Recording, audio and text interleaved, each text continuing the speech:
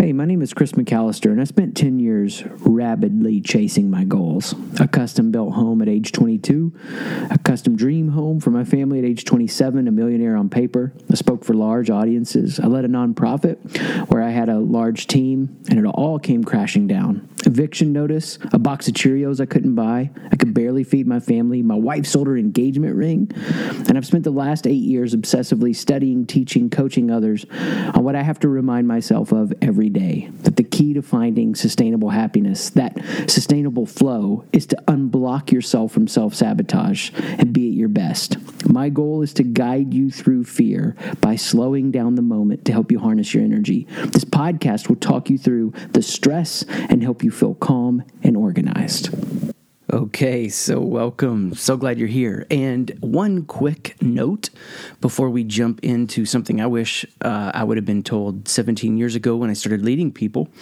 But the quick note, we are in the process now of getting ready for the next cycle of coaching. And originally, I'd capped it at a number, and we exceeded that number. I moved my schedule around to open up a few more spaces, and for a number of reasons, I did that. But if you're interested, I would definitely need to know ASAP. So you could go to chrismcallister.com/share and get details on it. And if you get questions, hit me up. Love to chat with you about that. Okay, so let's jump in. Here's the thing that I wish I would have been told. You know, I'm 38. I've been leading and building teams professionally, being paid as part of my job since I was 21. And nobody ever articulated attention for me. That is something I've found to be true just over and over again. That leadership and moving something forward and building something and starting something doesn't have to be lonely, but yet it'll still feel lonely. And I know that sounds weird, and I want to talk about both sides of that.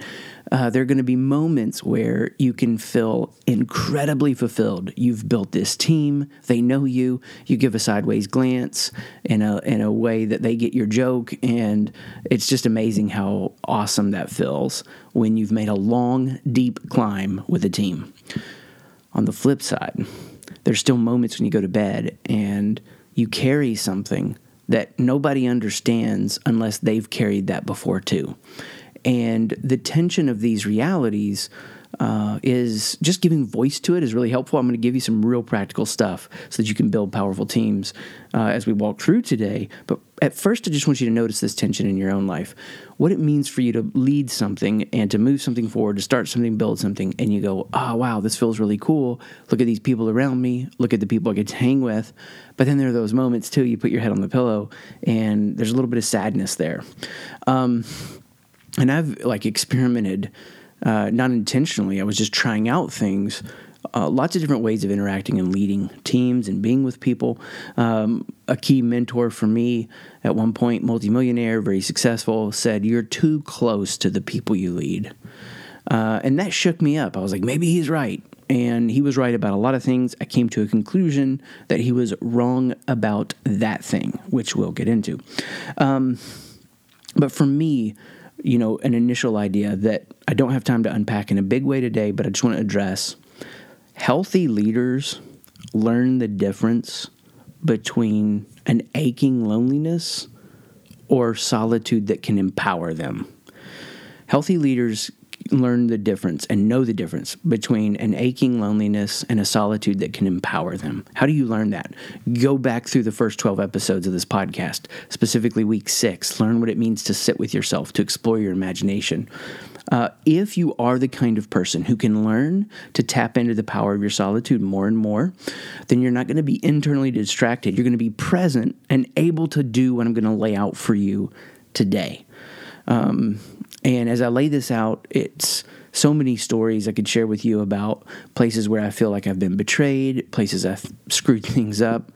But for all of those stories, 100 to 1 moments of deep laughter, drinks, meals, taking that effort that we're trying to make happen, that plan, and doing that climb together and feeling the fulfillment of watching us make that thing go.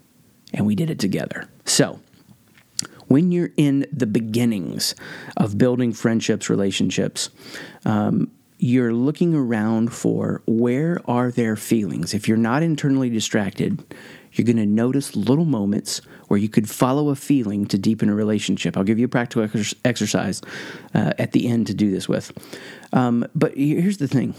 The closest community comes out of a shared mission built on secure identities, right? This is a big idea of what SiteShift is about. A secure identity overflows to a clear mission and then attracts and builds healthy community.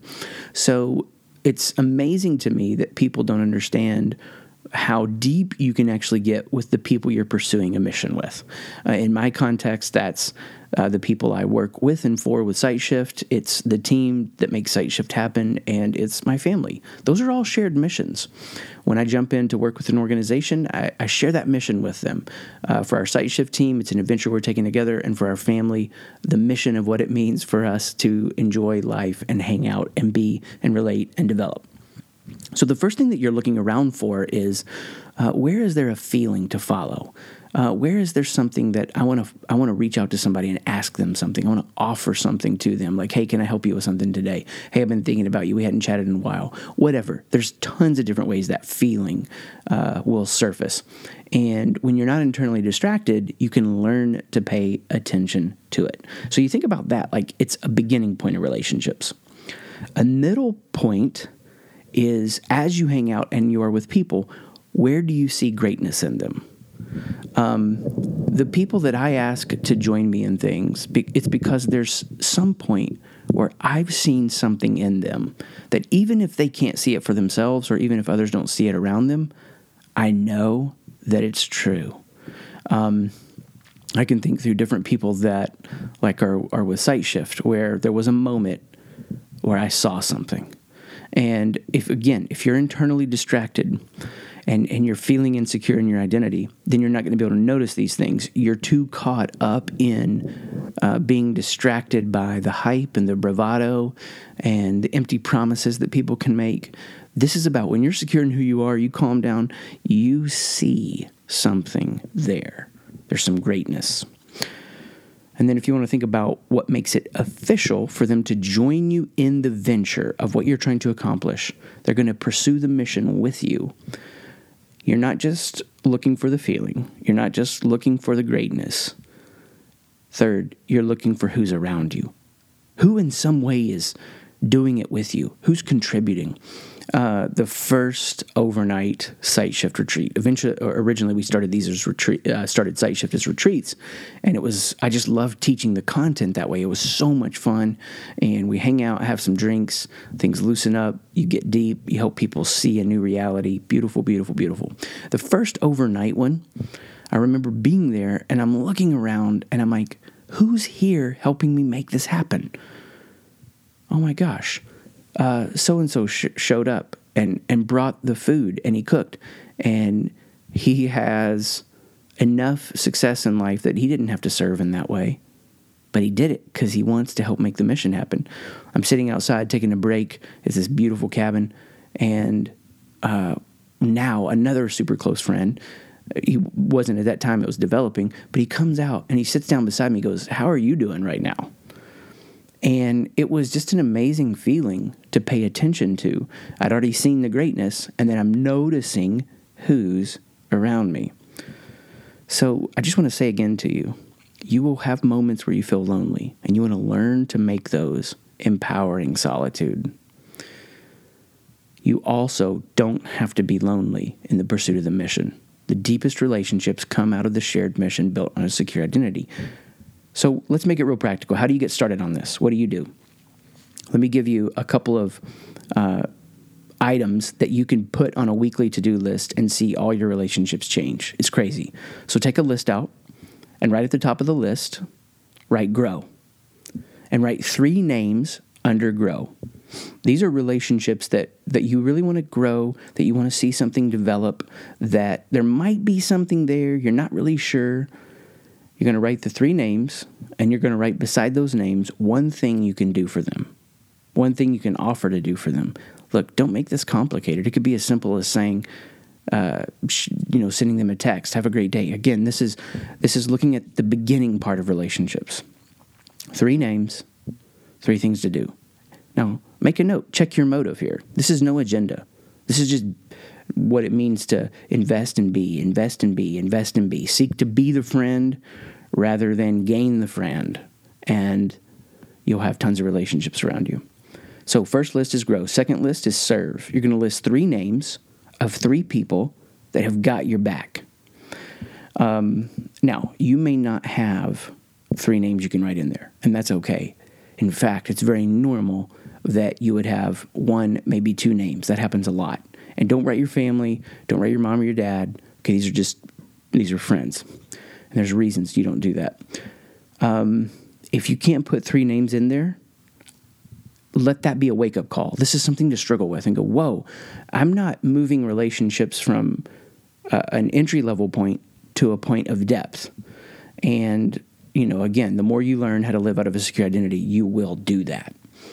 But if you can only write 1 or 2 names, just let it be a wake-up call. If you can write 3 names, awesome. But you're writing 3 names down there of people that have got your back. They know what's going on in your life. They know deep struggles, and they know how to be there for you in them. Now, for me, I have come through, in the last 10 years, 3 or 4 significant rebuilding phases. And it was intense and crazy and wilderness-type experiences. And the most recent one of those people who I would say has my back, he would text me occasionally. He would just say, "You still breathing?" 7 or 8 years ago when I was going through a deep struggle, he was reaching out then too. "You alive?" He'd call. But "you still breathing?" That was an actual text I got from him. He knows my battles. He knows my struggles. He knows if I go quiet, I'm probably too deep in my head. And this is a gift I want all leaders to experience. So many I talk to confess to feeling lonely. So they feel lonely. They stay focused on performance, and they don't know just how to be human and let others in. They falsely feel they can't share vulnerabilities, insecurities, losses, and pains. And they deny their friends the honor of doing just that, being a friend.